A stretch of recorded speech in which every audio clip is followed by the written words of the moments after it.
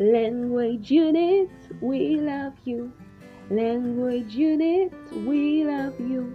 You help us to speak a meaningful language. You're always correct.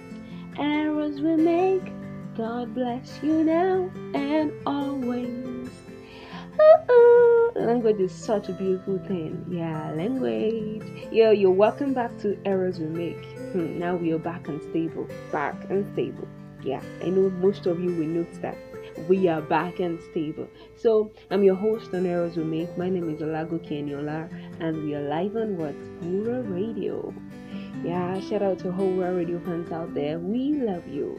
Yeah, today, which is a very beautiful day because it's a big comeback. Yeah. So we are going to treat a beautiful topic, and I know almost all of us are very familiar with the topic, Concord. Concord, I was taught in secondary school. Concord, I was this, I was that. Now we are going to treat it like professionals, and I want us to apply every single rule we treat. So today, we are going to be treating Concord in grammar. So, Concord, like we all know, Concord in grammar means the agreement between the subject and the verb. So, we all know that subject is what's the doer of the action, while the verb is what's the action being done. Hope you understand me now. So, we have Concord means the agreement between the subject and the verb. And it also goes down to say that Concord is the agreement between a verb, predicate, and other elements of clause structure. So Concord means the agreement between the subject and the verb, which is the doer of the action and the action, and also the agreement between the verb, which is the action, predicate, and other elements of clause structure. So basically, that is what Concord is. So it talks about agreement. Concord is a very friendly thing. It's always agreeing. That's basically what it does. So we have 24 rules of Concord. I know we are all familiar with this, but please can you just follow me in spirit as we dissect, let me just use that word, dissect everything. So we have 24 rules of Concord, but then because we are not rushing anywhere, we're going to take them bit by bit so that we all understand and we apply them in our day-to-day activities. So the first one is the subject and the verb Concord. The subject, a lot of people say subject verb Concord. Okay, let's just say subject and verb Concord. So we have the rule.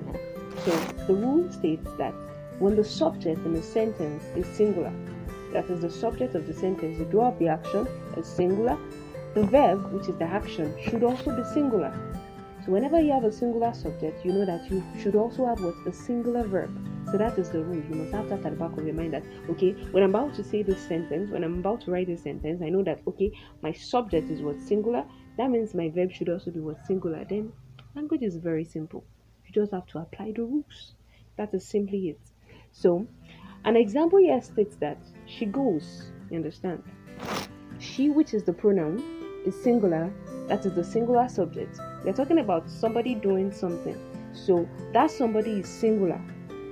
So, the rule states that whenever you have a singular subject, you should also have what? A singular verb. So, she goes. I know when we were in primary school, we were taught that whenever you add S to something, you pluralize it. That is not what it is here. Please, I want us to keep that in the primary school. Now we are advanced. So now a singular subject carries S or ES most of the time.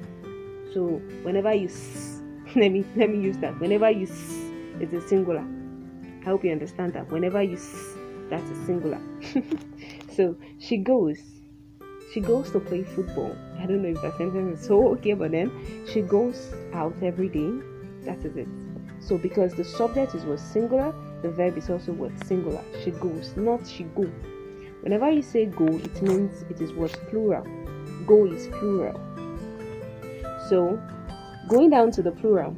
So another rule in that subject verb Concord, another rule states that whenever the subject is what? Plural, the verb should also be plural.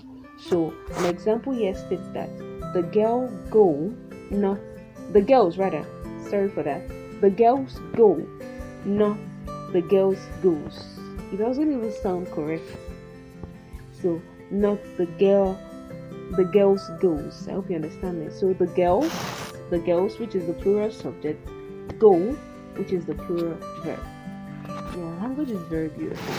I want you all to just think about this, read about it, and let us apply it in our day-to-day activities. Like I said, we are not here to rush. We are back and stable. So whatever you want, your, what do we call it, your observations or your contributions, you can just give it right there at the comment section. So like I said earlier, I'm Olago Kenyola and I'm your host and Heroes Unique. So I just want us to just, blend our English, touch it up, so that whenever we have cause to just communicate, we won't be timid to communicate. So that is it for today, and I want you to believe me, I am back and stable. Yeah, thank you very much. Bye.